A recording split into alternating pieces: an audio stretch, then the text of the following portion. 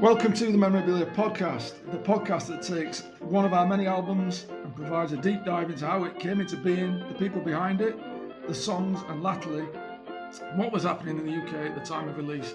As ever, I'm here with my ever-dependent, beautiful co-host, my wife, Kate. Ever-dependent? Ever-dependent, Kate. Right. Dependable, I mean. Ever-dependable. Yeah, okay. I told you she was always taking the mick out of me. And we also have a third voice on today. Can we give a big warm welcome to Simon? Hello, how are you? He's a man who knows his way around a few album track listings or two, so he is coming in to add another voice to this big episode today. We are covering Nirvana's Nevermind, a seminal album from the early 90s. So Simon, I feel like you're here to bring the knowledge. I don't know about that. Time will tell. So, without further ado, we will get on with it.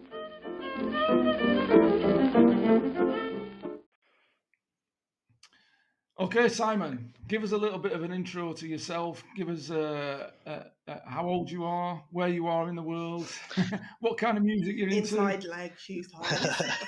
I am down the south of the country, as you can probably tell by my accent. I'm 48, about to turn 49. I've got a varied range of sort of musical interests from the 60s. Probably through to about the years 2000, when music started to lose its appeal for a lot of us. So There was that, and there was the small matter of like the babies came, and you just never had time to listen to music for a while. There's a few good bands still appearing and that, and sort of live music venues, smaller venues and stuff like that I quite like as well. So there's a few hidden gems out there. So have you got any small music venues near you? So I tend to go down to Southampton. There's a couple there. You've got the 1865 Club, the Joiners, which is quite a famous venue in Southampton. I've been there. Have you? Well, bizarrely enough, there's a bit of an urban legend around about Nirvana and the Joiners, because it's been hosted to quite a few famous acts over the years. But there's an urban myth that Nirvana played there when I was an up and coming band, and the amount of people that claim that they're at that gig, well, you'd struggle to fit them all in St Mary's Stadium, but they never actually played there. So if you ever meet anyone from Southampton claim they was at the gig at the Joiners, they're telling a porky. So yeah. Very good. And just as a bit of background, Kate and I met Simon and his gorgeous wife Jen on our honeymoons. We were in the Maldives, which would have been 2003. Is that right? So it's actually 20 years. Yeah, 20 years ago. I'm going to get the obligatory Ian Prowse mention in here, because you were the gentleman that introduced me to the genius that is Ian Prowse and Pele and Amsterdam. So, yes. Anyway, we better talk about what we're here for, which is Nirvana's Nevermind. So, a bit of background on the album. It was released on the 24th of September 1991. The album has 12 tracks, 12 official tracks, and when we get to it, one secret or hidden track. Sales is one of the best-selling albums in the history of modern music, over 30 million album sales. It was Nirvana's second album. Their first album was Bleach. Have any of you heard Bleach? No. Yeah, I think so, but probably not listened to it as an album. I lived with people who owned it, which would suggest that I would have heard it. So I think it did a bit better from reading it. It did a bit better in the UK than it did in the States. It did okay. It's not bad actually. I listened to it this week just as preparation. I'd not heard it. I'd heard a couple of songs because there was a couple off the Unplugged album. I'm sure most people have heard Nirvana Unplugged that they played from Bleach, didn't they? About a girl being one of them. So that was released 2 years before Nevermind in June '89. Sold 40,000 copies in the US, didn't chart. Geffen, who were the major label that Nirvana signed for Nevermind, did put out an international re-release following the success of Nevermind, which peaked at 89 on the Billboard 200, which is the name of the US charts. And it did go on to sell 1.9 million copies. So it is still Nirvana's original label called Sub Pop, and it's still their best-selling album of all time, which is pretty impressive feat. There are other bands on Sub Pop are the likes of Mudhoney, Soundgarden, Beach House, Mogwai, Sleater-Kinney. You know them? Nope. No. Who else? Fleet Foxes. Yeah. The Vaselines as well. I think they covered a Vaseline song, didn't they? Nirvana is also on that, Unplugged. So Sub Pop were essentially two guys in Seattle who admittedly, they said they didn't really know what they were doing when they set this record label up. They went out and saw live bands, and the ones that they liked, they decided to sign them to their label, essentially. They were struggling financially during the original recording of Nevermind, and that's how the contract eventually went to Geffen, because Nirvana decided why do we want to be with a label that's going to become a subsidiary of Geffen Records, which is what Geffen had suggested to Sub Pop, and they went there and signed directly. So I had a quick look at the money involved, and the contract that they were on with Sub Pop, it was pretty straightforward and not that much money really. 1989, $6,000. 1990, $12,000, and in 91, $24,000, and that's total between the three of the band members. So, not a lot of money, really, is it? Now, when they signed for Geffen, they had an advance of $287,000, but they had to pay that back, and 20 to 25% of that went to the management. Sub Pop got $75,000 for the deal. But they were smart enough to add on a percentage. They agreed to 2% of all the sales of Nevermind and Insecticide, which Geffen released, I think, about a year and a bit after Nevermind, which was all kind of the B-sides and rarities. So Sub Pop did all right out of Nevermind, and basically it saved their label, and they're still going today. So yeah, that was that. Do either of you know what the album was originally going to be called? No. Give him a chance. No. Well, it was in reference. Basically, he's in the habit of asking these questions like they're rhetorical now, because I never know the answer and he always does. So yeah, it was in reference to the people that they thought would kind of be into their record and buy their record. Sheep was Sheep. Oh yes, I did that. Was the original name of the album. So yeah, and of course. Why didn't they go with that then? I think they got fed up of it by the time it came to the release of Nevermind, because it was like about 18 months in the making, the record. Kurt Cobain said to Chris Novoselic, I'm not very good at saying that guy's name, it has to be said. Yeah, he said to him, I'm thinking about changing the name to Nevermind, what do you think? And Chris said, yeah, that's a good idea, because he thought it kind of was a good reference point to how he felt about life, and he liked the fact that it was grammatically incorrect as well. So yeah, Chris and Kurt knew each other from Aberdeen, which is the place where they kind of grew up, which is about 100 miles, I think, south of Seattle, where they eventually formed Nirvana. So they were originally in a couple of different bands together, one of which was called the Sellouts. Believe it or not, they were a covers band for Creedence Clearwater Revival. Wow. So there is stuff online. I don't know if it's on YouTube, but you can find recordings of them covering Bad Moon Rising, which is a brilliant song, but not what you'd really expect from the seeds of Nirvana. But there you go. So yeah, they finally got a drummer, a guy called Chad Channing, who was the guy whose drums on Bleach. It was kind of during the intermediate period after the original recordings of Nevermind, because they did record, I think, 8 tracks with Chad Channing. They went down to Butch Vig's studio in Madison, Wisconsin. And Butch Vig was someone that they decided they wanted to work with. He wasn't that well known as a producer. He's a guy who you might know as a drummer from Garbage as well.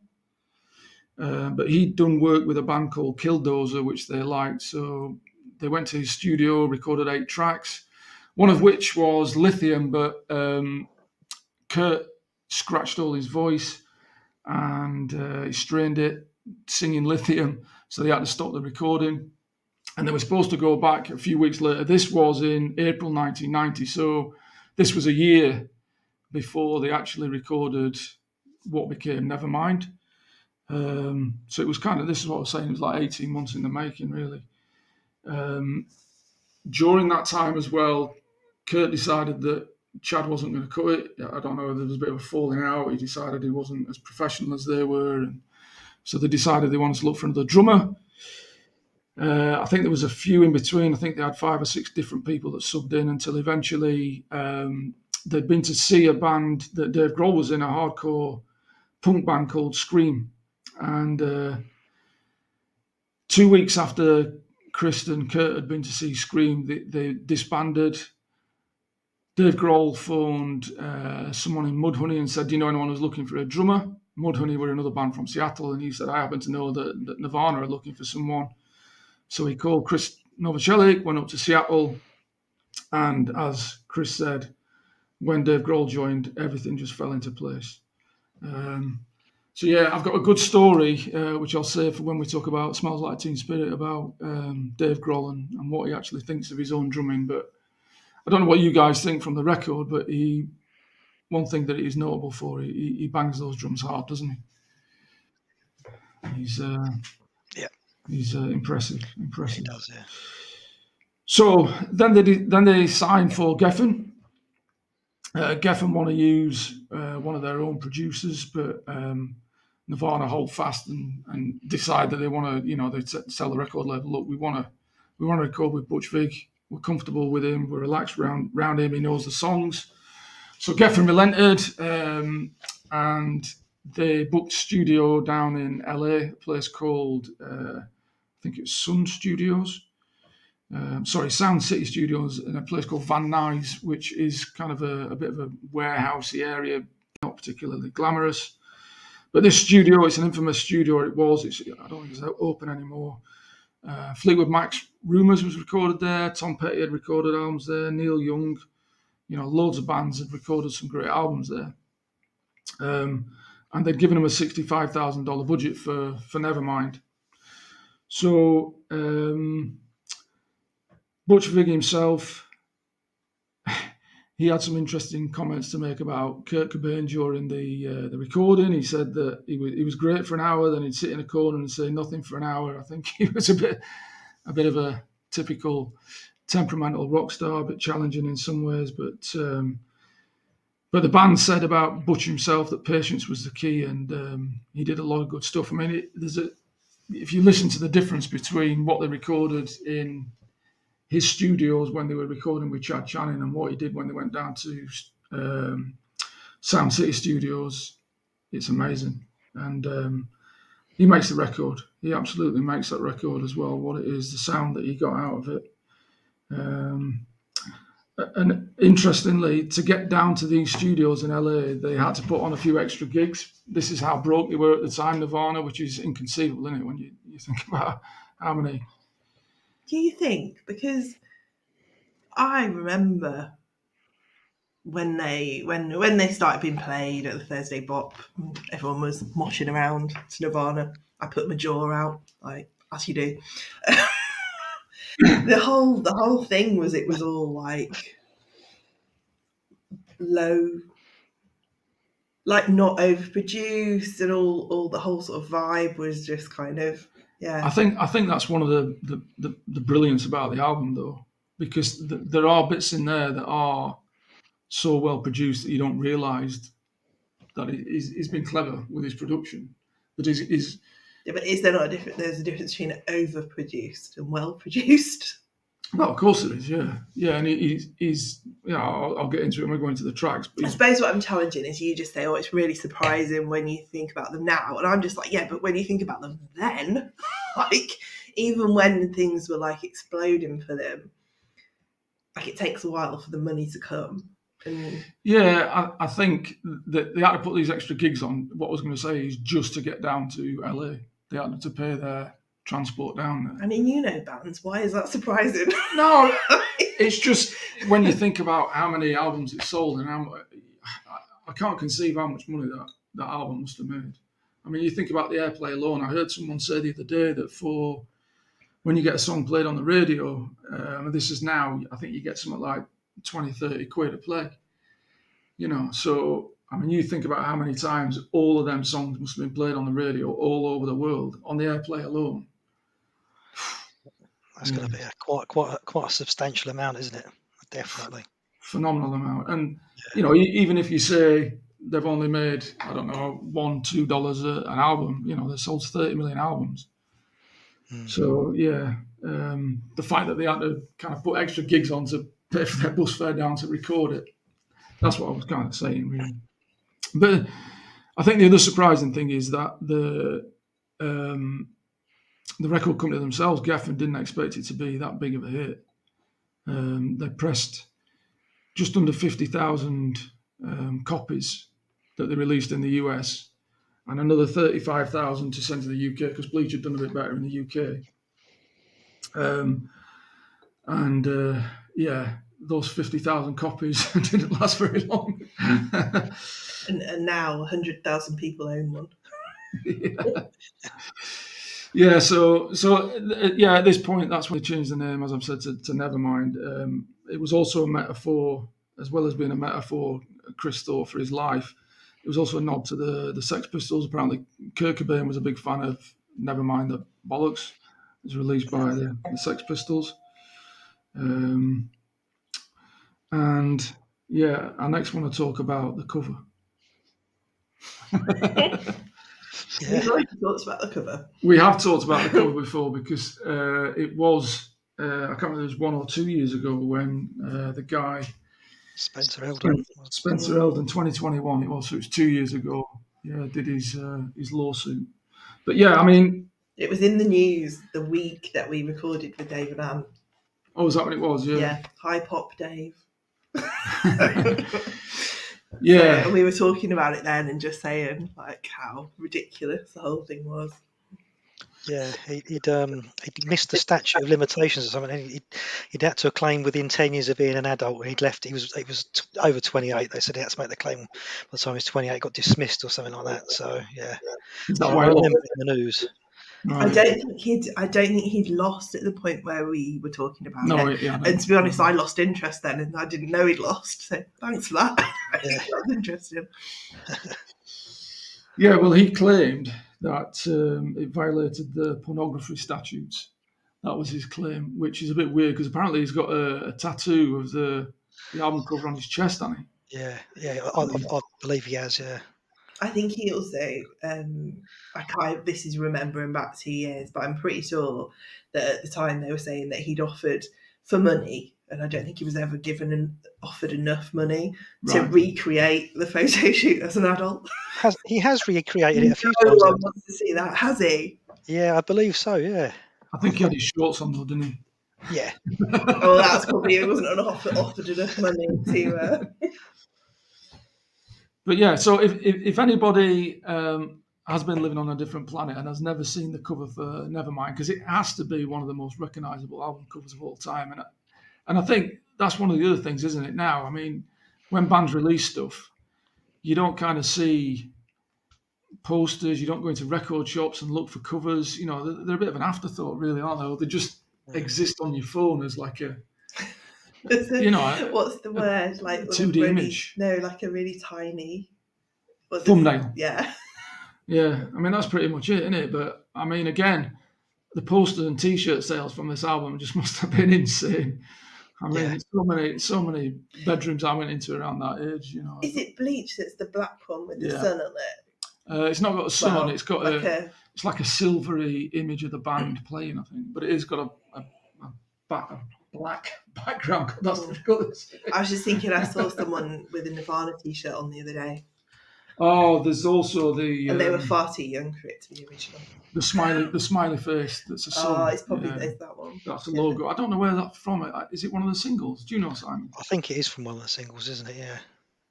So maybe we'll look that up. And I was judging them. Yeah, unsurprisingly, most of the good stuff from this album were Kurt's ideas, and the concept behind the album cover was that It just sounded like you said Kate's ideas, and I was like, ooh. Funnily enough, as I was writing quicker towards the end of researching this, I started writing Kate instead of Kurt. Nice. I'll take that. So I've never compared you to Kurt Cobain before, but tonight. Tonight, David. I have, yeah. Yeah, so Kurt had been watching a documentary on water births and was quite fascinated by it, and quite liked the idea of having that on the album cover, but then was either talked out of it or realised it might be a bit too, I don't know, squeamish, not right, I don't know, whatever the word is, and he decided that he wanted this baby in a swimming pool. I mean, it was the thoughts of a man that had never seen a live birth. Let's put it that way. Quite possibly, yeah. And the baby's in the pool chasing a $1 bill on a hook. So yeah, very iconic album cover. And it was originally, again, they wanted to use a photograph that existed through something called Stockhouse, which I imagine is something like Shutterstock or something like that. But the image they wanted to use, it was going to cost them $7,500. So Geffen paid for this photographer, a guy called Kirk Weddell, to go to this swimming pool, which was apparently a swimming pool where babies swam. So it was a I love the way that's like something really alien to you. That's a thing, and you have 2 children, and you should know that. Yeah, but it was like, I think the pool was like on its own. Normally when you get baby pools, they're like at the side of a proper adult pool, aren't they? No, they're not. All right, okay. I thought as well, I do remember, didn't they want £7,500 in perpetuity for that photo? It wasn't just a one-off payment. I believe. I remember that was one of the disputes. That's why they went and did that alternative shoot. Yeah. Yeah. Maybe. I think if you're going back to our friend Spencer Eldon, he also quoted the fact that they made him be like a sex worker by putting his genitalia on the album cover, chasing a dollar. For context, though, like when there was no digital, well, not no, but there was very little digital media when they were trying to buy this. So the concept that this image would become that widely known, and photographers and artists had a lot more control over their work. I mean, now it's a bit like the Wild West out there, with people nicking stuff left, right, and centre, even when it is like watermarked and stuff. So I wouldn't have thought that sort of level of payment was that unusual. No, it probably wasn't. I think they were just cutting corners. It didn't cost them $7,500 in the end. It cost them basically to hire this photographer, and the photos that he took, I don't know whether they actually paid any more money. I think it was just like a one-off fee. So, but that was because later, about like 8-9 years later, when I was working in marketing, that's what we would do. So we would have a concept of a picture that we wanted, but we didn't buy them from stock because they were too expensive. We used to get, at one point, the company the agency that was working for us bought a tortoise and took pictures of the tortoise. Because it was cheaper than buying stock photos of a tortoise. And can you imagine that now? You're just like, why would you do that? But that's what they did. Wow. Like, then we ended up with the tortoise because my parents had the tortoise for many years after that. He now lives in a retirement home, so he's a very happy tortoise. But do you know what I mean? Now that sounds ridiculous, because why would you do that? Because there's so much media and so much content out there. But actually, that was standard practice. That was what you did. That's a good story. So I've compared you to Kurt Cobain, and you've compared Spencer Eldon to a To a tortoise. tortoise. Brilliant. Yeah, well, there was a lot of kind of wrangling about the genitalia of young Spencer as well, because Geffen apparently wanted to put a sticker over it, and Kurt Cobain said, "I'm only having a sticker on there if you write on the sticker, if you're offended by this, you must be a closet paedophile." Oh, wow. So Geffen relented and didn't put a sticker on there, but I do know that there were quite a few stores That put stickers that on. put stickers over it. Yeah. Mm. Sorry, I was just having to get more wine. So. That's fine. That's fine. You drink away. Yeah, and then I don't know how many months after, a few months after, they actually went back. The band went back to this pool with the same photographer, and if you look online, there's some shots of the band in the pool, kind of recreating the images and just doing band shots and stuff there, which are quite good, really good photographs. And how many censored stickers are on those then? No, they've Well, got not full recreation. no, not full yeah. recreation. They've got shorts on, yeah. So. Oh, so sad. I'm not bothered for looking now. Fair enough. Yeah, and then on the back cover, we might as well mention the back cover. It looks like there's like this little toy monkey, and that apparently is Kurt's toy monkey, and he took that photograph.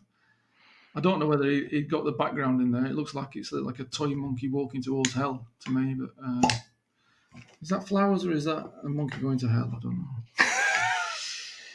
Maybe it was a reference to the Maybe you need to show Pixies. Simon the picture that you're looking at. So I did he show can him comment. already. Okay. I thought Yeah. on the vinyl album, it was a picture of. I could be wrong, but I thought it was a picture of the three of them. Chris. That's on the. You're quite correct, Simon. That is on the inner sleeve Oh, right. because Yeah. the middle finger from our friend Kurt, and they're kind of in a swirly, not quite in focus image on the inner sleeve. So that was it. So the album gets released on September the 24th, as we've said, 1991. It debuted at number 144 on the Billboard 200.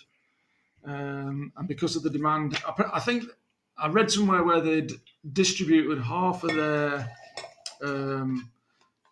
50,000 printings, whatever it was, to the northwest of the US, which is obviously where they were from, and they've got a bit of a groundswell of a following.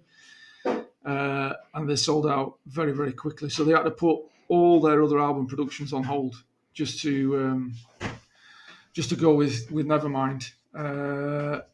And pretty quickly by November, so probably about a month and a half after it hit the top 40 in the US, and eventually by January the 11th, it hit the number one spot, and it was selling 300,000 copies a week. Surprisingly, I didn't know this, it didn't get to number one in the UK. So it only peaked at number 5. So, which is surprising. If you look at like the singles, we'll talk about the singles in a minute. They did better in the UK than they did in America. So I don't know why it only got to number 5. Now, when I chatted to you the other night, Simon, you mentioned that there were some other big hitting albums around at this time. Yeah, it's the famous Facebook post, wasn't it? All those albums released within 44 days of each other, wasn't there? There was the Guns N' Roses' Use Your Illusion 1 and 2, Metallica. Metallica, I think, was the Black Album. That's right, yeah. Pearl Jam, 10. Correct, yeah. Red Hot Chili Peppers. Correct. Blood, Sex, Magic, is it? Blood, Sex, Magic, yeah, because the magic wasn't spelt as we, from memory, was it? It's not spelt magic how we'd spell it. I think it was a misspelling on purpose. And there was another one as well, wasn't there? I think it was Soundgarden. Soundgarden, sure. that's it, yeah. I'm not sure what the album was. Another Seattle band, yeah, who were also on the Sub Pop label. Yeah. Yeah, so how many of those did you have? I had the Guns N' Roses ones. I went to see them on the Use Your Illusion tour at Wembley that year, yeah. Very good. I think they were supported by Skid Row, and I think it was 9 Inch Nails. I remember because it was Wembley Stadium, and they were the first support act on, and there was at the time, one 9 Inch Nails fan in the whole that stadium because you could see him jumping up and down. He was the only person moving when they were playing. So this was right at the start of their journey. But it was a good concert. No, Guns N' Roses come on about an hour late. I think it was fashionably late for them to turn up. But yeah, had that. I'm sure. Well, I had the Pearl Jam one, and I'm sure. I had the Red Hot Chili Peppers one, but again, I'd have had these on tape, I think, because it was around I learned to drive in 1991, so you bought stuff on tape to put in your car, and I've kept my vinyls, but I don't have many tapes left, so yeah. And now you tend to listen to stuff on Spotify, so. Anyway, let's get back to Nevermind. I found a group on Facebook, a Nevermind fan group, so I put a message out there saying, kind of, did this record change anyone's life? Do you want to share your stories? Tell us what your favourite tracks are. Bug off, you spammy git. we're not making your post live. Tumbleweed. So this morning, I put a similar post on Reddit, thinking, we might get 1 or 2 comments. I'll tell people, read their stuff out. My goodness me. Thank you very much, Reddit forum group members. Really, really, I'm surprised and shocked at all these brilliant messages we've had. And I think we'll do some before we go into the track listings, and then we'll read some more out after. But I had some really good responses. I'll read out what I put. I just put on there, hello, fellow Nirvana enthusiasts. Our next podcast episode will cover the album, Nevermind. It'd be great to have some personal stories to share for the episode. And we'd love to hear from you, no matter how trivial your anecdote or thoughts on the album. And we've had some absolutely brilliant responses on there. So I wondered if you guys wanted to read out for me. Who wants to go first? You go first, Simon. You've had this. Does it have to be in order? Can you pick some out? Because there was a few, wasn't there? There was one that was I saw you've responded to it. It was got someone called Helpful Concert 2408, and he put, I was 12 when this came out, my older brother and I would listen to it incessantly. He passed away 2 years later, and this album gave me something I could hold on to, a part of him which still holds true to all these decades later, which was quite sort of poignant. So obviously this album means a lot to this guy. Yeah, I think it means a lot to a lot of people, doesn't it? But to have something that kind of powerful that you can connect to with memories, and music does that to you, doesn't it? Yeah, definitely. It absolutely can mean so much to people for lots of different reasons. I mean, it's a shame that it's a death that it has to on that, but yeah, I really appreciate him sharing that. That's amazing. Okay. Do I get to pick my favourite too? Can I just pick a short one? Go on then. So I like this one. So Dalto 109 changed my life in so many ways. I was born 17 years after it came out, but got me into guitar, made me get better clothes, finally gave me some music that I love. Favourite track, without a doubt, is Drain You. So energetic and feels like high school, like it physically feels like high school and teenage years in general. I don't know how to explain it, not in an angsty way, but in a happy way. And it's really interesting that like someone who was born so long, because when you think back to what we were listening to, because I was looking at my old diaries the other day trying to figure out when stuff happened in my life, because I haven't got a very clear memory. I blanked out a lot of my sort of school days and stuff because it was so traumatic. And we were listening to really old records, like one of the 4 vinyls that we had on rotation in the sixth form common room was a Kinks album. Do you know what I mean? So it's really interesting to see that it's almost like as things have evolved and moved forward, what's taken the place of those kind of classics that we sort of grew up with. And quite cool that it's something that we were so in love with at the time as well. Absolutely, yeah. And there's a lot of references made when people talk about the album and the kind of sea change that it brought about on the music scene. They reference the hair rock stuff, which I find quite surprising, because it was just, I mean, over here for me, there was like there were people that were into that kind of, I don't know, Bon Jovi's Europe, Poison, whatever it was. But they were a bit out on a limb anyway. But there's people kind of saying it kind of killed that off, really. And when you think about it, there wasn't a lot after this kind of grunge era where you kind of heard that anymore. I mean, people still love it, you know. You're always going to have the fans that it was part of their thing, but I think there were others, reading through some of these comments, where they did kind of move from that kind of what they described. I think someone on one of these other comments described it as kind of manufactured or kind of sound to something so, you know, real. I was going to say, the thing that I remember being so attractive about it, bearing in mind, although I have recently found out I'm a closet Poison fan. Was it Poison? It was Poison. Which I didn't know. So, you know, like, that was news to me. Every rose has its thorn. But there was the rawness of it. Because like coming out of the 80s and everything was so groomed and so kind of perfect and so managed, and then like suddenly this kind of and I was not polished or groomed at all. So I have to say the whole kind of grunge thing really spoke to me on a very deep-seated level. But also just the fact that the music was so raw and so energetic, and there was so much energy in it, and it was so. I didn't know at the time. I didn't know I was a Poison fan. That's just a recent thing. So yeah, it had something really different. Yeah, so I'm going to kind of take one of these comments as well now. This one was from Distribution Even 8358. Thank you, Distribution. And this ties in with just exactly what we were saying. You want to call him Mr. Even? Well, it could be a Mrs. So I don't. So we just call him District. Nirvana's Nevermind was literally my gateway drug into the alternative indie, hardcore punk music scene before listening to bands like Wipers, Sonic Youth, Dwarves, Government Issue, Butthole Surfers, Sunny Day Real Estate, and Unwound. I listened to doo-wop, classic rock, new wave, and hair metal, and all that good stuff. But man, it was just not cutting it anymore. None of it had that kick I was really looking for until I heard Nevermind. And man, ooh, man. I think it's man, oh man. Oh, God. Man, ooh, man. There's 4 O's there. I'm giving it an ooh. Man, oh man. Was this a game changer? It's like my mind just switched over into this darker and harder and better side of music that I thought I would never find myself listening to. And finding so much more of this music out there, I was overwhelmed and intoxicated with it.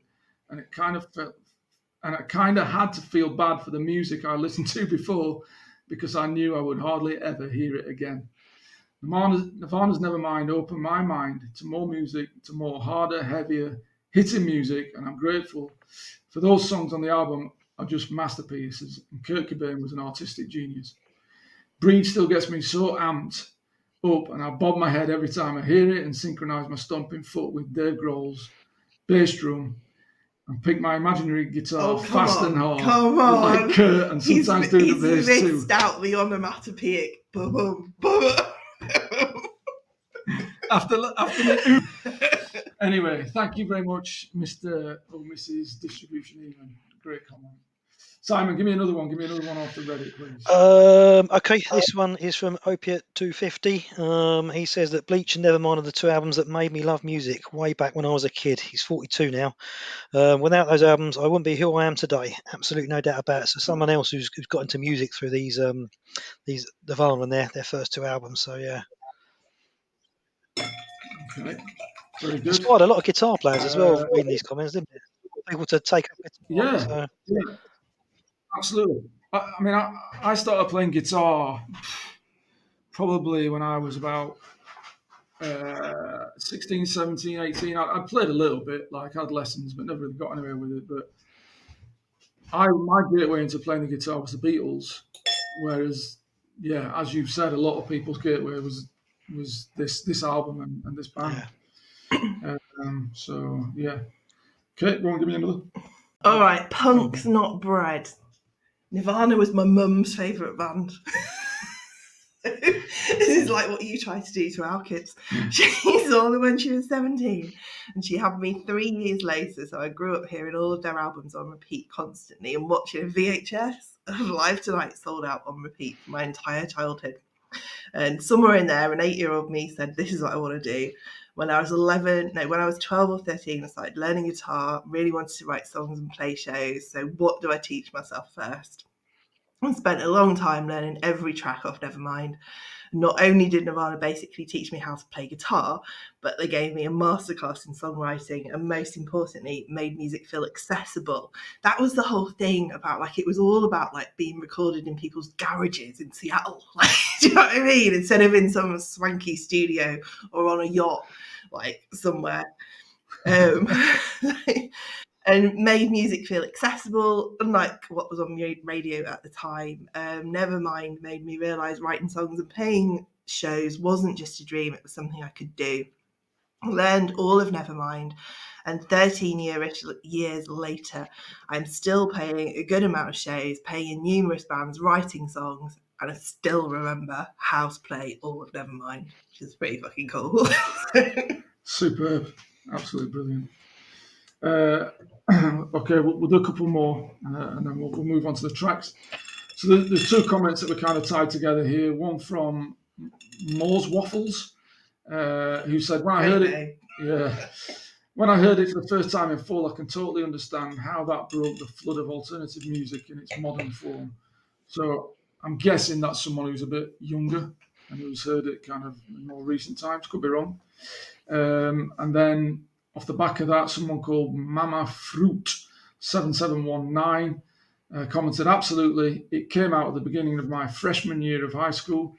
In addition to being a phenomenal album, within a few months of its release, it altered the fashion at my very conservative high school, but also codified the subculture of outcasts, giving goths, skaters, metalheads, etc. something to rally around together.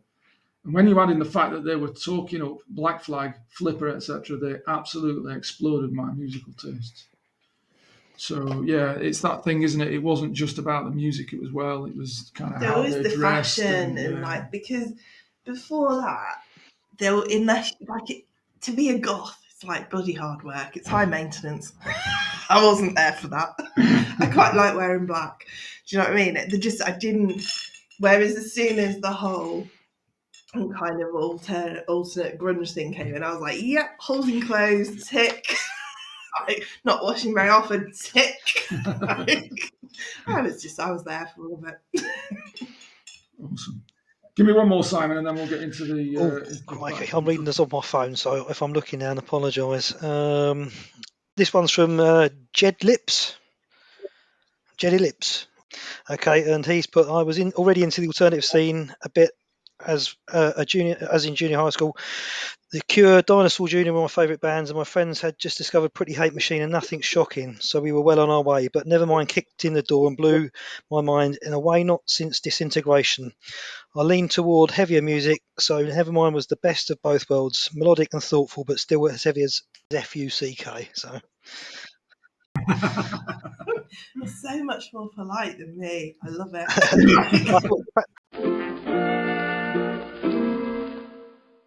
Right, so yeah, massive thank you again to everyone who replied on Reddit. We'll try and read a few more of these out at the end if we've got time. But let's get into the tracks themselves. Now, Smells Like Teen Spirit was the first song released. It's the first song on the album. It's the only song on the album other than the secret track, which is credited to all three. I think all the others are Kurt Cobain, and then there's two other tracks that have got co-writing credits. But yeah, so this one was released a month before Nevermind. It was released on August the 27th, 1991. They released this unbelievably as what they thought was going to be like a taster to the album. And when Nirvana first started playing it, apparently the members of the band, like Kristen and Dave, weren't that enamored by it. And the record company themselves didn't think it'd be the big breakthrough single. They expected that to be Come As You Are. So they released this first thinking it would be like the one that kind of maybe people heard a little bit of. This was the album, then they'd release the big single.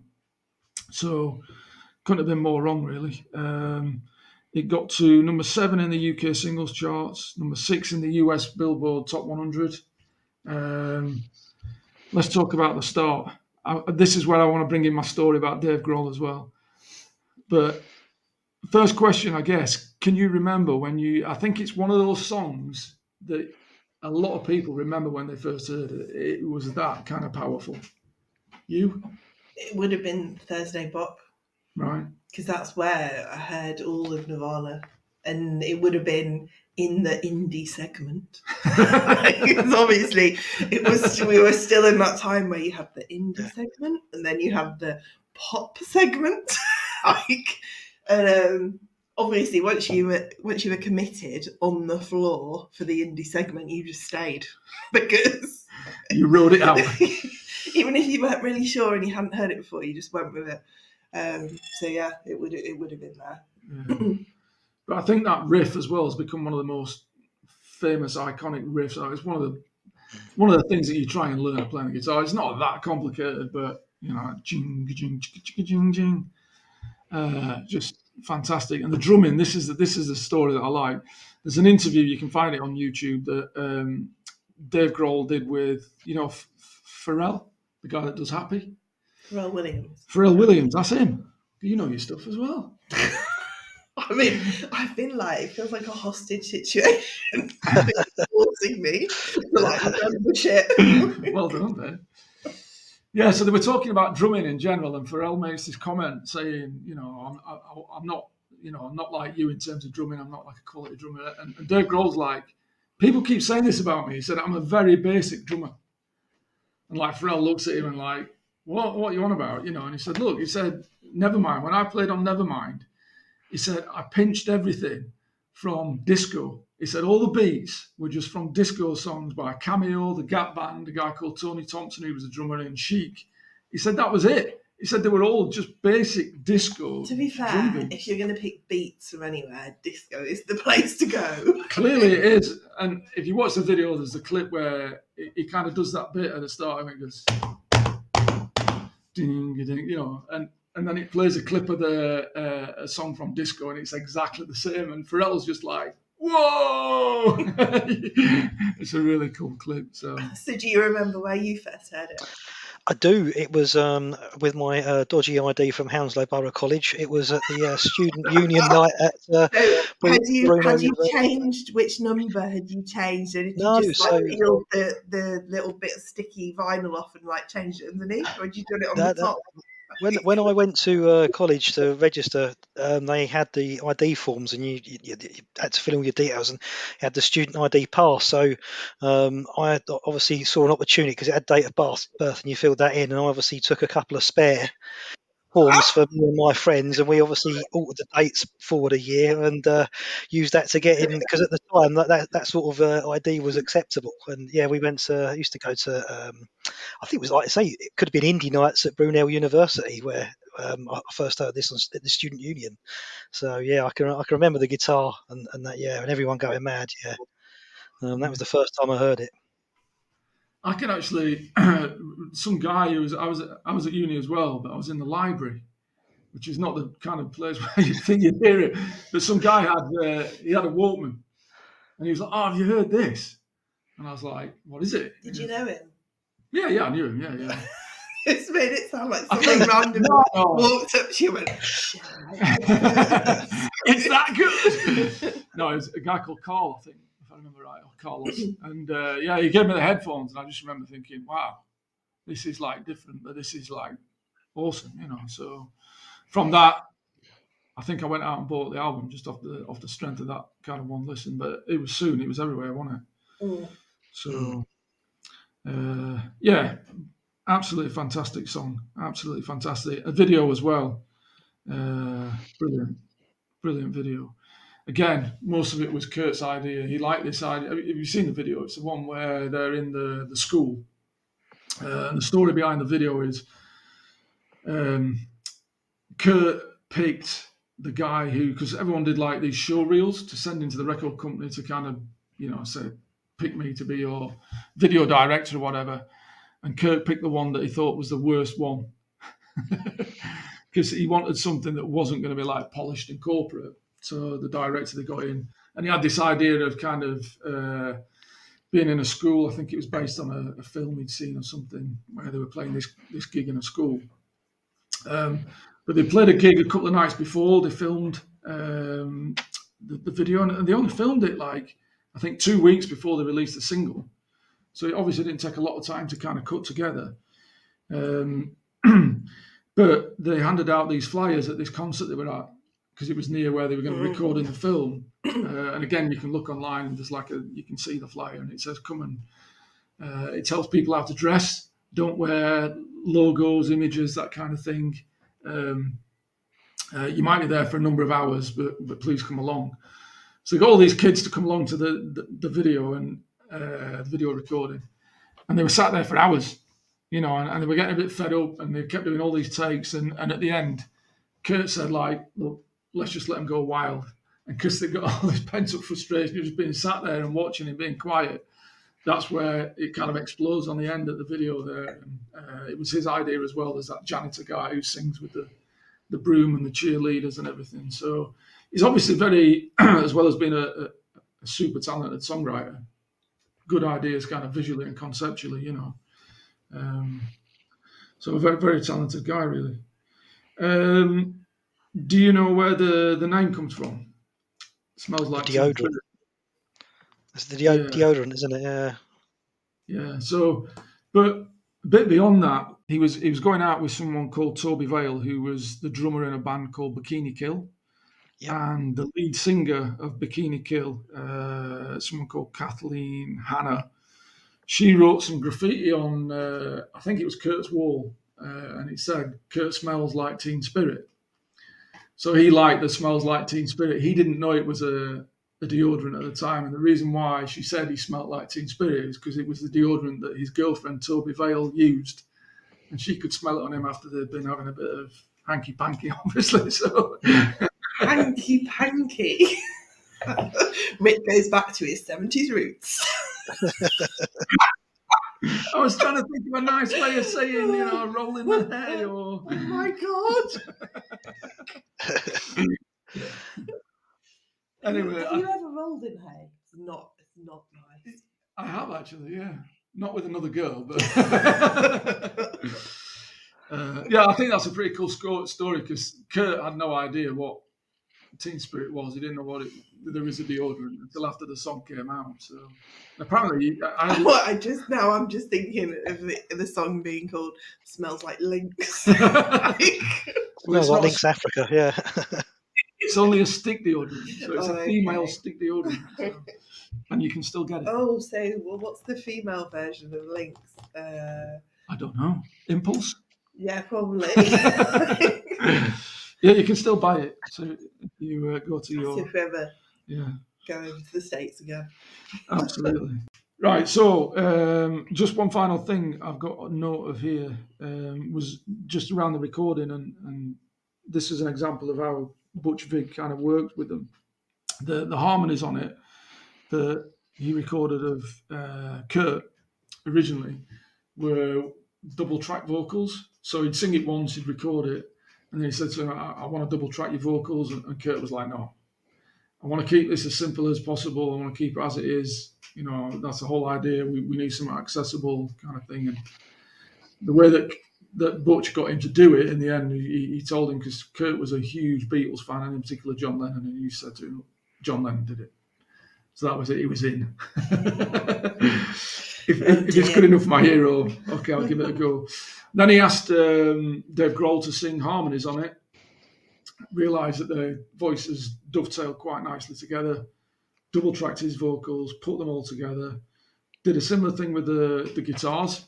Again, Kurt just wanted simple one track on the guitars. And he said, I'm having a few technical issues, just try it again with this guitar, that effect pedal, and then weaved it all together. And that's how you get the sound that you get from it. I mean, there's three of them making this incredible noise, but, there's some real good production skills in use and on display there. And it just sounds amazing. One final fact. Oh, God. Can't resist. I can't resist, but there's no mention of smells like or Teen Spirit in the lyrics. It's another one of those well-known facts, isn't it? But it does mention Nevermind in the song, doesn't it? So there you go. Okay, second track on the album is In Bloom. This was the fourth single released. It reached number 28 in the UK charts. It didn't chart in the US singles charts. Quite a strong irony in the lyrics on this one, because it was written about people not understanding the underground music scene, really. It's got the line in it, who like their pretty songs, and he likes to sing along and don't know what it means. And obviously, loads of people sing along to it. To be fair, everyone was singing along to it and not knowing what it meant. Prophetic, yeah. Great track, absolutely brilliant track. The video for this one is the one where it's kind of the mock Ed Sullivan show type thing, where they appear in their suits and they're all kind of quite straight and formal. And this was kind of their trying to show their humorous side, really. Apparently, it does kind of go back, this song, to their Sub Pop days, and they had recorded another video. So you can find a second video online, which was when Chad Channing was still in the band, and it's just kind of them in a gig and like walking around Seattle. But yeah, In Bloom was the polished version. Like it? Yeah, I like it. Great. I mean, go on, you go, Simon. No, I'd say there was. You look at the some of the songs on this album. There's 5 or 6 that everyone knows, which is a testament to how many good songs were on this album. And this is one of the big ones as well, wasn't it? So yeah. It's very melodic, and it's got a lot of good hooks in there, and I think that's synonymous with his right. If you listen to Bleach, it's a lot more kind of rocky, 2-dimensional. Not rocky as in like, but it's still got that kind of grungy sound, but it's a lot more kind of full on at your face. There's not as many melodies and hooks in there, for sure.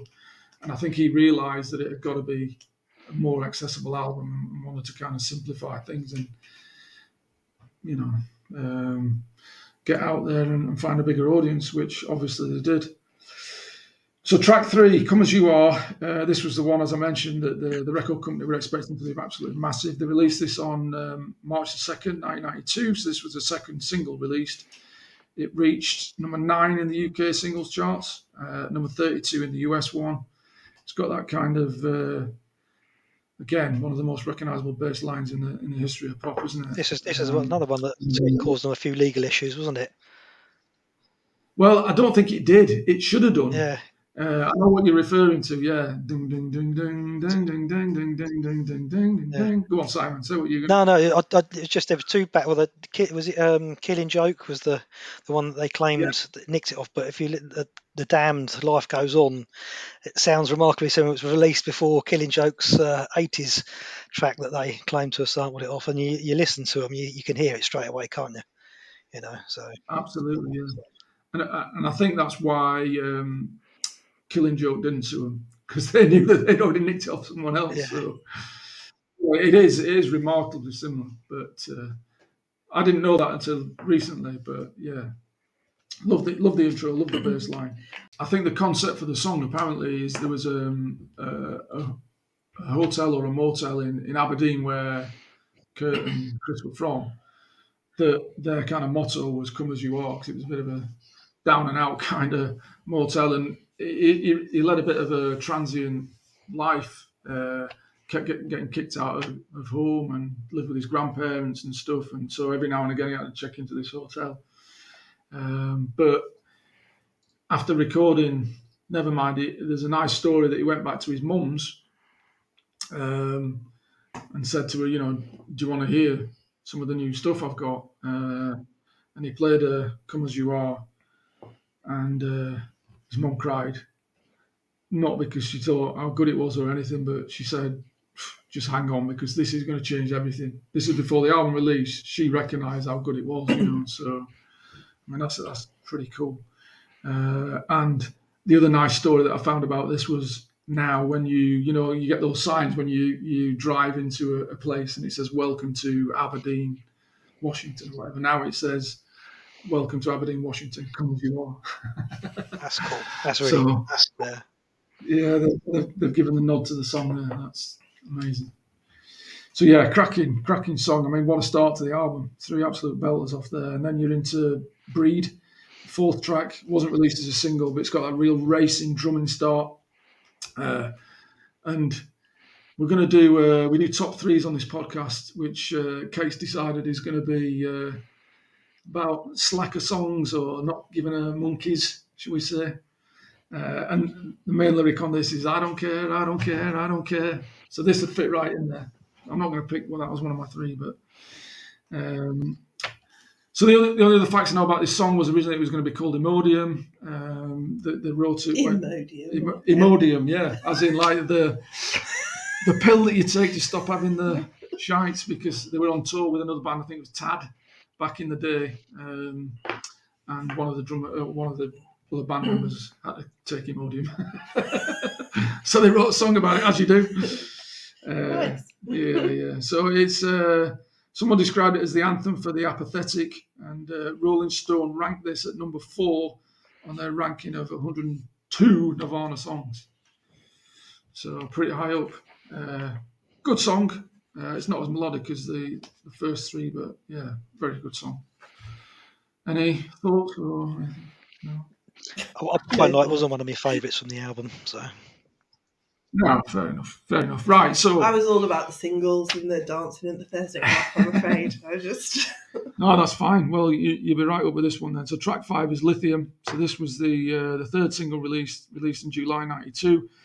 It got to number 11 in the UK charts, number 64 in the US charts, and shout out to Finland, where it got to number 1. Hey.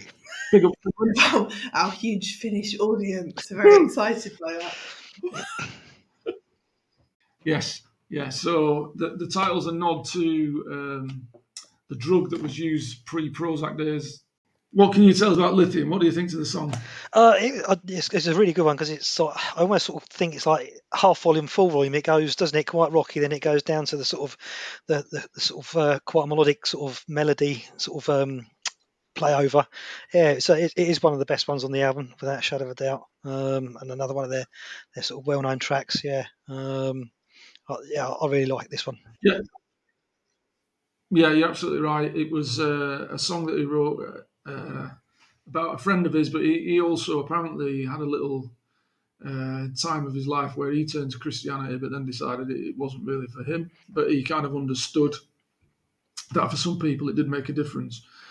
This friend of his turned to God when his girlfriend died, and so it was kind of liking religion to lithium in terms of the fact that it would kind of chill you out, soothe the rough edges off, and kind of make you happy. So that's the lyrics there. I'm so happy.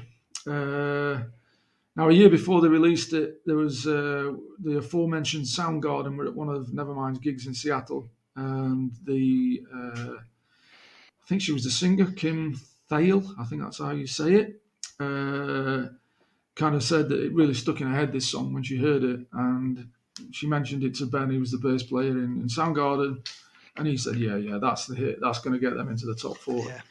So, it was recognised early on. It was a good song. They did have a few problems recording this one. In the studio, they couldn't quite get the timings right. So, in frustration, this is where the Endless Nameless track, the hidden track, was born out of, because apparently Butch Vig kept the tape running after they'd kind of tried several times to get it right and couldn't. And it was kind of a bit of a jam, isn't it? That Endless Nameless track. So that's what happened with that. And when he kind of said, take a break, let's come back in an hour, whatever, they did that kind of bit of a jam. Came back in and he got Dave Grohl to play to a metronome, and they resolved the timings. He said, just drum it a bit simpler, and that's how they got the final cut on Lithium. Track 6 then, Polly. So this is the one that finishes side 1. Before we go into what the song's about, is this the best side 1 in the history of pop? It's got to be close. Certainly up there, isn't it? Certainly up there. Yeah, absolutely. So, Polly, this is the one where it's an older song of theirs. It dates back to about 87, and Kurt wrote it about a true story. A 14-year-old girl that got abducted at a rock concert. And the story is told from the the narration in the song is told from the perpetrator's point of view. And apparently he kind of really hooked onto this story because the way that the girl got away was that she empathized with her captor and kind of tricked him into thinking that, she now liked him. And that's how she got away and got caught. So it kind of stuck with him, that story, and that's how the song was founded. Quite a few people said it kind of supports his very strong advocate of feminism and women's rights, and said that this song kind of speaks loudly about that. But it's really, really good song as well. It's a bit more acoustic, in it, a bit quieter, but very powerful song, especially when you know the story behind it. Anything to add, Simon? You look like you were. No. Say that's what I knew about it. Was it guy Gerald Friend was his name? Because I always remember thinking I should have dropped the R out of his surname, given what he did, and he'd have probably had a proper description for him. So yeah, but I remember reading it. She'd escaped when he pulled in to get more petrol or something at a petrol station, and managed to escape. That's from what I remember about the sort of the background to the song, basically. Yeah. Yeah, it must have been an absolutely terrifying experience. So, and strength of character to kind of do what you have to do to survive and escape. Phenomenal. Kate? It's not a single. I'm really sorry. So I can't come to you now for the rest of the songs because no more singles. Yeah. I did listen to the album a lot. Yeah. And I did really enjoy it as an album. Yeah. But I was very much I've never heard this album before as an album. So yeah, I'm out now. I might just snip to the loo. I did listen to it a lot when I got it, a hell of a lot. I know I did because I've listened to it about probably 2 or 3 times over the last kind of 15 years, but not often. But I think you remember you've listened to an album a lot when one song finishes and you know exactly what's coming next. That starting of that next song, it's just automatically plays in your head, doesn't it? And obviously I had the CD version, so I didn't have the 2-side thing. So when Polly finishes and it goes into that, I think it's Kurt who's kind of doing that first intro for Territorial Pissings. Come on, people now, smile on your brother. Everybody get together, try to love one another right now. And it goes, so that song is I gotta find a way, better way. Yeah. Recognize it? No. I do, but not. I recognise it from now, not then. Yeah. So it's a. Go on. Simon, just obviously we were talking about we jump with CDs and that, and in the old days when you obviously vinyl and car tapes, they was these are the ones you'd start classing as the hidden gems that you would have not necessarily listened to, but there was Territorial Pissings, Stay Away. Was it On a Plane as well? I think the other ones that make this side up, all great songs that you possibly, because they weren't released as singles, as Kate said, you might have missed unless you actually sat down and listened to the album in its entirety. See, I was proper album mad, as in even if there were songs I didn't like, I was a purist. You got to listen to the whole thing, Oh yeah. So very, very rare. I'm just a bit like that, just a bit anal. But it's no hooky melody on this one. Very up tempo, and there's a very famous line in there: "Just because you're paranoid, don't mean they're not after you." Which I don't know whether have they nicked that from somewhere else. Or I don't know, but I remember obviously that with Kurt Cobain with his mental health issues and stuff like that. That was quite a poignant sort of line for him, wasn't it? Yeah, absolutely. So a bit of a rip-roaring start to side 2 if you've got the vinyl, and then you're on to Drain You, which was about his relationship with the aforementioned Toby Vale from Bikini Kill. And the song starts, one baby says to another, one baby says to another, I can never get this scanning right. I'm lucky to have met you. So that's apparently what she used to say to him. But then, obviously, as things unwound in their relationship, he felt that she was kind of draining him. So that was the reference to Drain You. But very, very good song. I think a couple of people did mention that as their favourite on the Reddit chat, actually. Right. This next song, can one of you please have a look on the Reddit? There's a comment from someone called Madghoul779. I don't think we've read this one out, and they mentioned Lounge Act as their favourite song on the album. So this is the one that kind of starts with, it sounds like he's kind of dying or gurgling or but yeah, another song about Tony Vale, and apparently this must have been a bit nicer about her because he wouldn't play it when Courtney Love, who obviously went on to marry. Did he marry her or did he just date her? I think they got married. They're married, I believe, yeah. Yeah. When she came to shows, anyway, he wouldn't play this song. So, track 10, Stay Away. So this is the one that starts Monkey See, Monkey Do. No, no, no, no. Oh, it's got it in there. And then I don't know why in brackets. And I think this is a reference to Kurt saying kind of thing. I don't know why I put up with it. And the song's all about stuff that Kurt didn't like. I think that's a fairly long list, but macho guys, mass media attention and speculation, all that kind of stuff. So very relatable song, really. Good one, though. Good one. And then track 11, we've got On a Plane.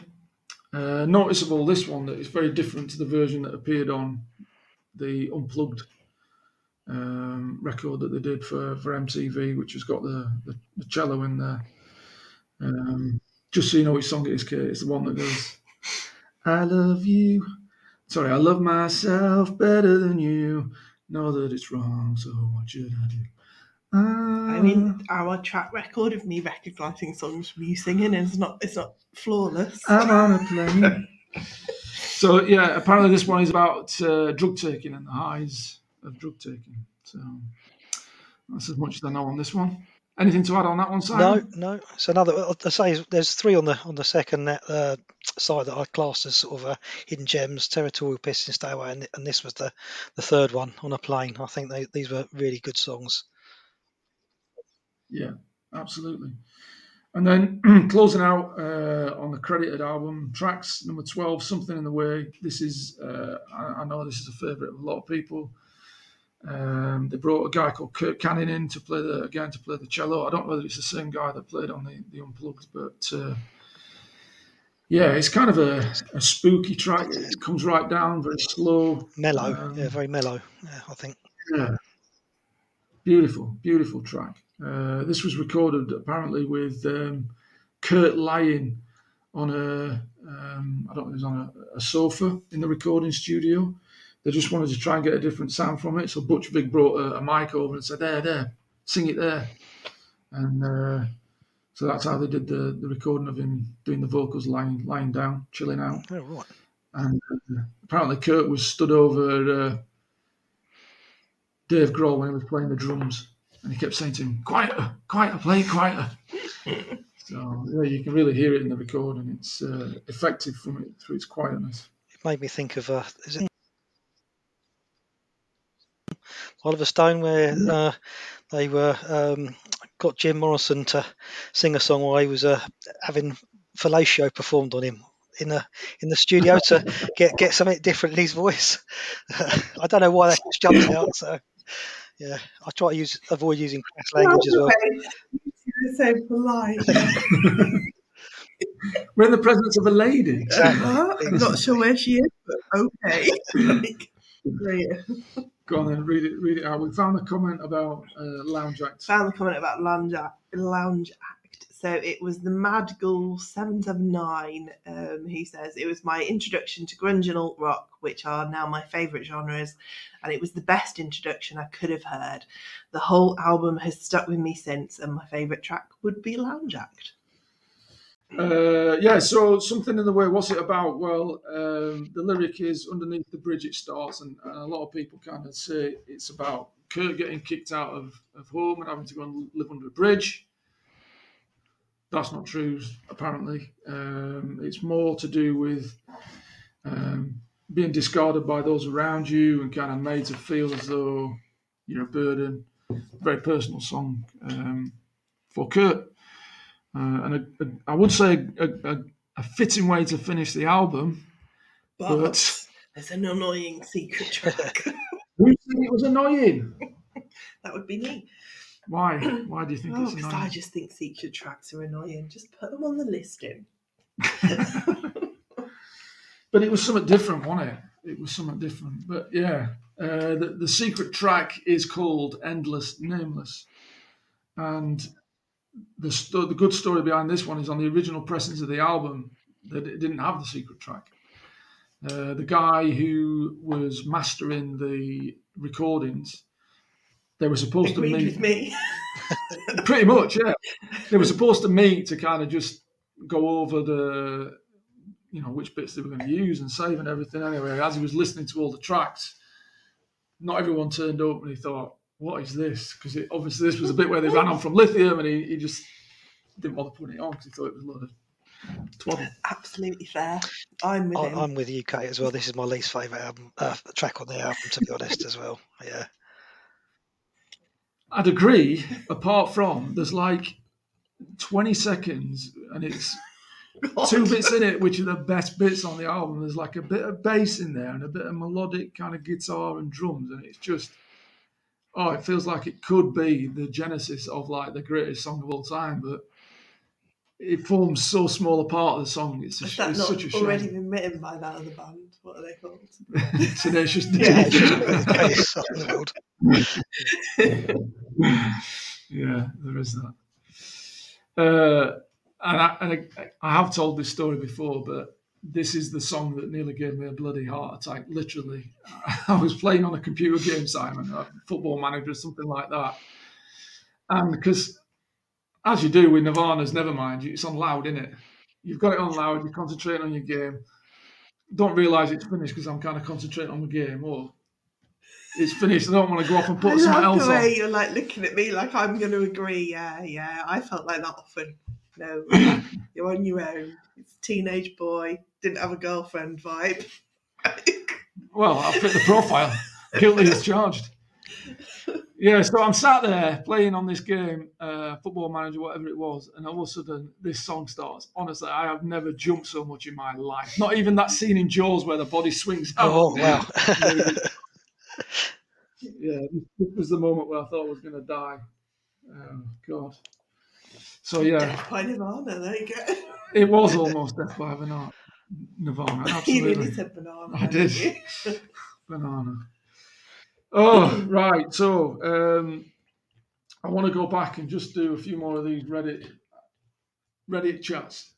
This is my favourite comment. I'm a bot. If you want to send feedback, please comment below. I was like, what? I was just reading it and brain wasn't engaged before. Yeah, right. I'm gonna. No, this is the best comment. Oh, here we go. In the spirit of grunge, I mean, because of Nevermind, I started playing guitar. So yeah, I mean that's from Pretend AD 5920, and they couldn't even be asked to write because I'm fully there for that. All right, good pick. I've gone for one from Just J613, and I've gone for this one because Just J, could be a girl, could be a boy, was also 19. We were 19 when this album came out. So the comment is, I was 19 when it dropped. I'd never seen Nirvana previously I had seen Nirvana previously on one of the rounds with Bleach. While I did like Bleach a lot, it was in line with lots of other music. At that time, the radio was dominated by hair bands, if you wanted anything rock-like. I would listen to it instead of the pop garbage on every other station. Then it happened. I don't recall the date, but I know exactly where I was and what I was doing when Teen Spirit came out of the radio. I was working, delivering stuff and driving at the time. I was working with my best friend, and we just kind of looked at each other. We were just pulling into the place to deliver. Can see it crystal clear to this day, and we just sat in a truck hanging off every beat. Did Nevermind change my life? Not so sure, but Kurt did. There was finally someone I could relate to. The music felt legitimate compared to all the hairband crap that sounded fake and staged. It was a great time to be alive, and I was the right age, in my mind, for it to really hit hard. Thank you very much, Just Jay. I'd echo that. Great comment. Simon, have you found another one that we haven't already read? There's one from Boylons. I'll give this a synopsis because it's quite a long one, but this person's gone quite a musical journey. Because they say at the time they were listening to Vanilla Ice, MC Hammer, and CNC Music Factory, which I didn't think I'd see in a discussion about Nirvana, Nevermind. And they progressed from that to Public Enemy, NWA, and Ice-T, but then they've jumped across to the Stone Temple Pilots and Nevermind. So that's quite a musical journey. That's something I do on my YouTube roulette sessions. I put a song on and they suggest it, and I go from Wendy Renee After the Laughter to, I don't know, the Stone Roses or something like that. So yeah, that's quite a jump around, that is. Okay, and then last one we'll go for was from Livid Bag 4374, who said, when I was 29 when Nevermind dropped. I'm sandwiched between generations. Nevermind single-handedly pulled me into the world of grunge, alt rock, and Gen X culture in general. Strauss and Howe, as well as Copeland, define me within the Gen X cohort, while others relegate me to boomerdom. I don't care where I land based upon my age. The best music was in the 90s and early 2000s, and for me, it all started with Nevermind. There you go. I need you to tell me your favourite track off the album. I'm keeping it short and simple. I'll start.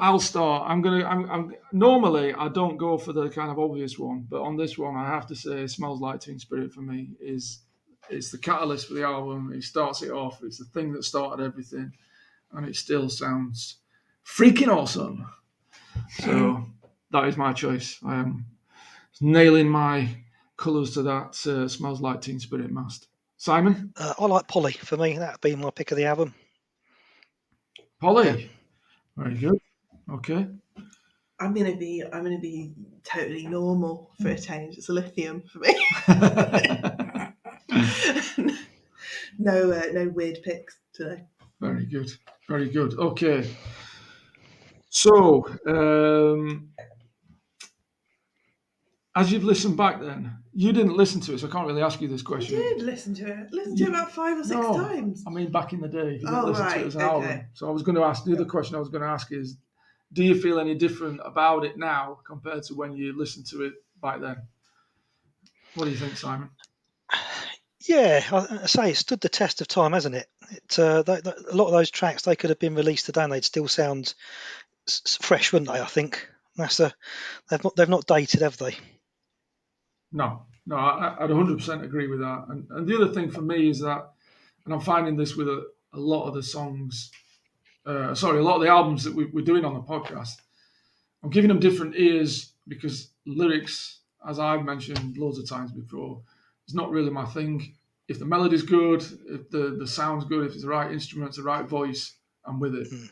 So I didn't know what most of these songs were about. I hadn't got a clue. So, I've got a little bit more, even more admiration for Kurt than what I had. Some really good, poignant songs in there and some good messages and some good lyrics. So that's the biggest thing for me. We do need to rate this album.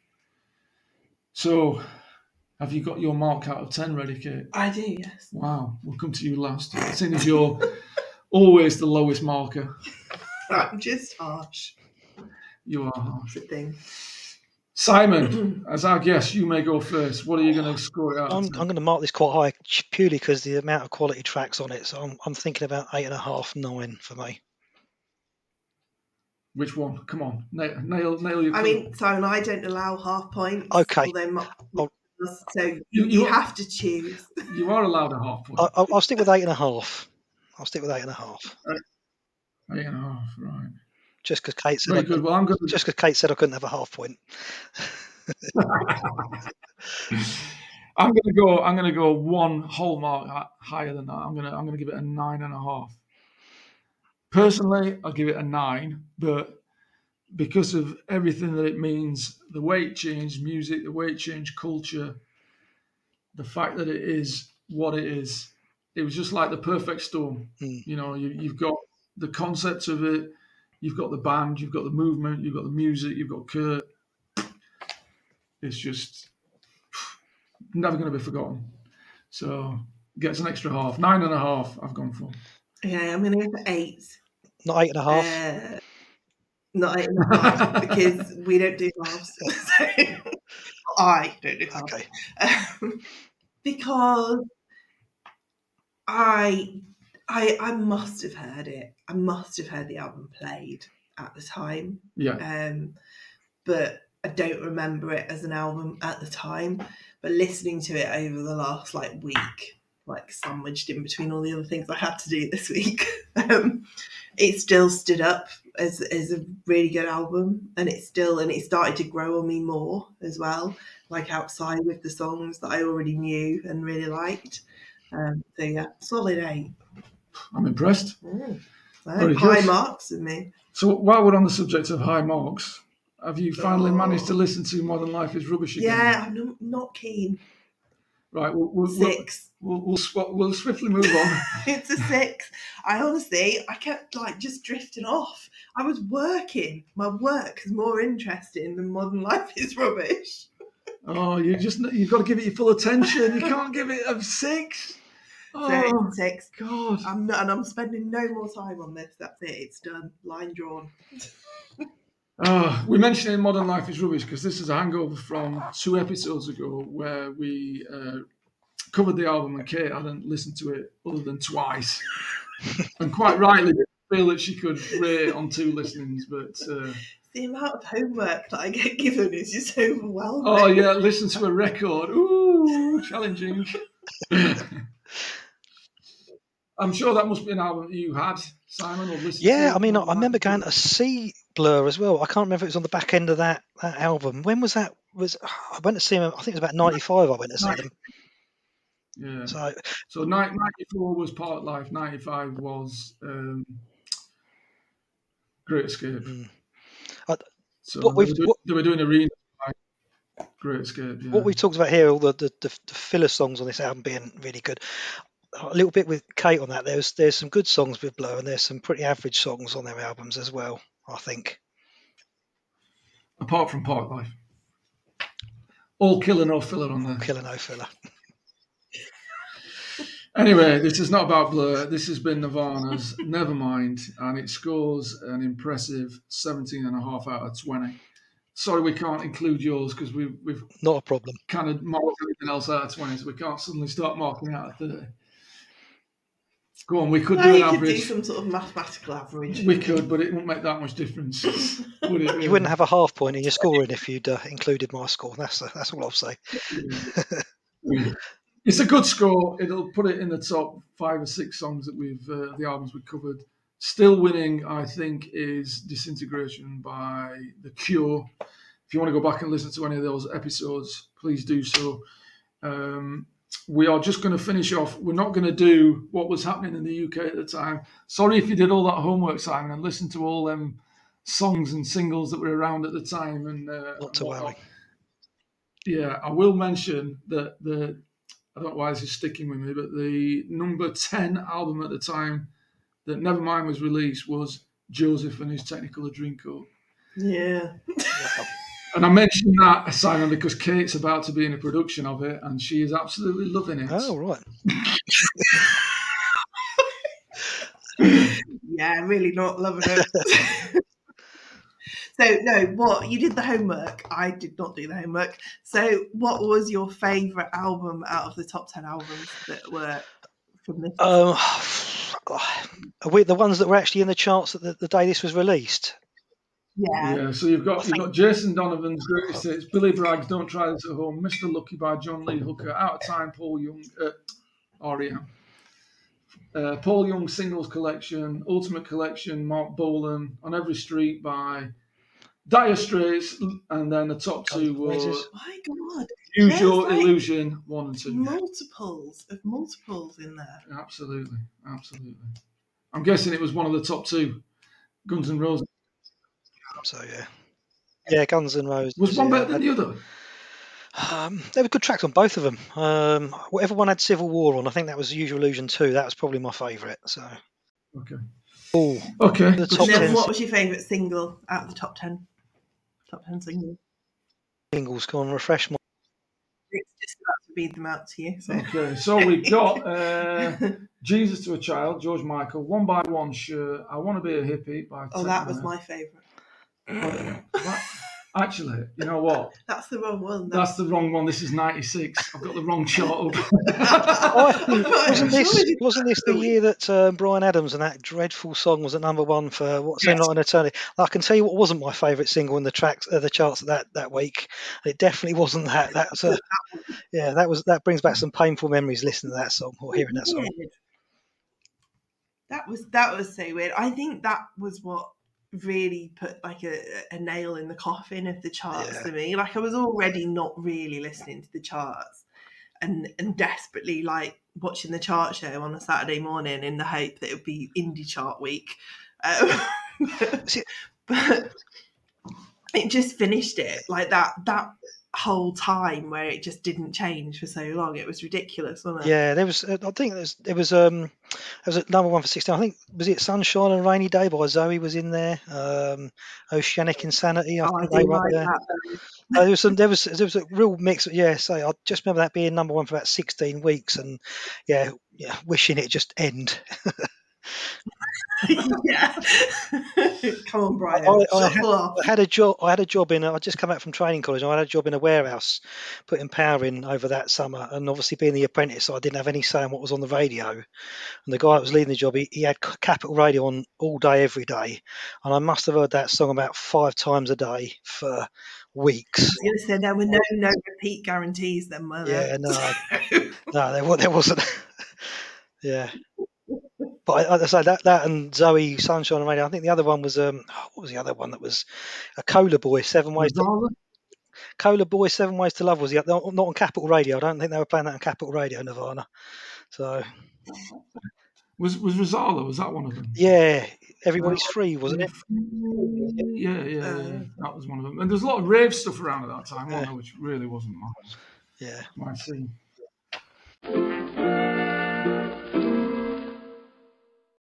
We'll finish off with our top threes. Kate, introduce the top threes. Have you got yours ready? No, of course I haven't, mate. I've got 4. I've got 2. So we're even then. Perfect. You can sub in.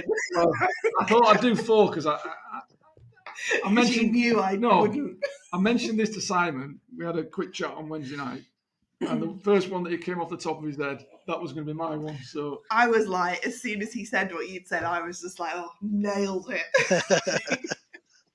No, Rick was all like, "Ooh, let's do Nirvana. Let's do the happiest songs you've ever." And I'm like, "Oh, seriously? It's a slacker band. Like, it's grunge. Why are we doing that? It's like, let's do like songs about not caring about stuff." Nevermind. So he came round to my way of thinking, obviously. Obviously, right. So I'll pick as your number 3 then, seeing as you don't have a number 3. The Great Song of Indifference by Bob Geldof. I've never heard of it, but okay. That was one of my picks as well. That was that was a great song. It is a good song. Simon, go on. You get your other 2 out. Oh no. Obviously, the one I mentioned, he was Liam Lynch, United States of whatever. Was probably my number 1. There's a couple there, isn't there? There's like Transvision Vamp, Baby I Don't Care. I suppose you could sort of Pretty Vacant. Yeah, that was one of mine. Transvision Vamp.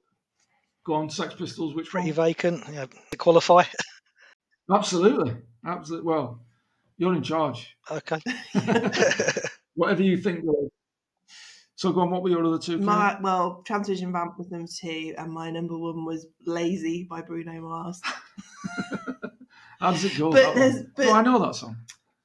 I didn't get a chance to search for my 3rd one actually, and I've just remembered what it is.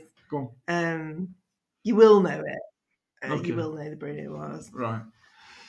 Bruno, apparently I will know.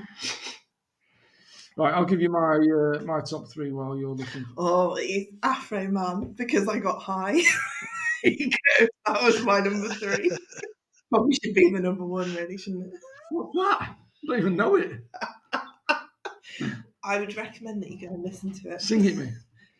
Well, basically the chorus is because I got high. Does he sing in a right deep voice? He does, yeah. I don't know that one. Okay. Well, I've gone for I Don't Care by Dan Donnelly at number 3. Dan Donnelly, who was on one of our previous episodes, talking about his absolutely brilliant album, Country and Northern. If you haven't heard that episode, and I don't think you listened to that one, Simon. Honestly, he's great value. I mean, I don't know how he knows that, but I'm now slightly scared about the level of analytics he's got. We had a chat about it. Okay. I'm not that big brother. Crikey O'Reilly.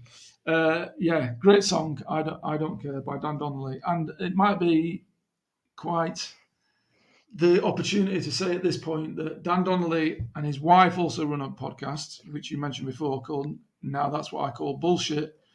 And we are going to be appearing on their podcast soon. So we're recording that in this forthcoming week. I don't know how long it takes them to get episodes out, but looking forward to that. No, so I mean, even more bloody homework I had to do. And then I was like, I actually did their homework because I was like, shit, they're a real podcast. not just Rick's podcast where I could just be like, yeah, whatever. I'll just Google it while we're sat here. When someone comes up to you in the pub and says to you, hey, Crouchy, that podcast of yours, it's right good.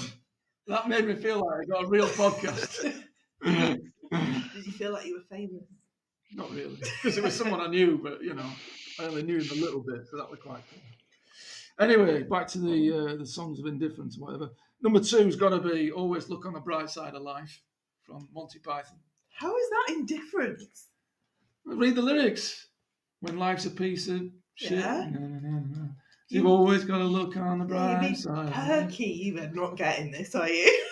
Yeah, but the sentiment's like, don't worry about it. Just kind of be happy. I mean, basically, Simon, you just peaked with the Liam Lynch suggestion. Well, you were never going to agree with it. Anyway, my number 1, it's got to be my old mate Taylor Swift, hasn't it? God. Shake it off. Love that song. Oh, he really does. Love that song as well. If I realised cheery ones were allowed, I'd have probably gone for Eddie and the Hot Rods. Do what you want to do. I suppose you could have. There you go. I mean, he just had hold of the wrong end of the stick properly. You were there. He was not there. Nothing new there. I always get the wrong end of the stick. But there we go. Listen, it's been an absolute blast. I loved covering this album. Thank you, Simon, for giving up 2 hours of your life. Thank you for having me. I've enjoyed it. We really appreciate it. And my God, people, if you've made it this far, well done. That's all I can say. Absolutely. You deserve a trophy. There might be some hardcore fans out there, not of this podcast, of Nirvana, that have kind of listened to most of it. And I have to do a massive thanks to everybody that kind of put a message, whether we've read you out or not. We do appreciate every comment you put on that. We did read them all, even if we didn't read them out. Yeah. So, and we will put a link to that, those comments and that post in Reddit within the show notes.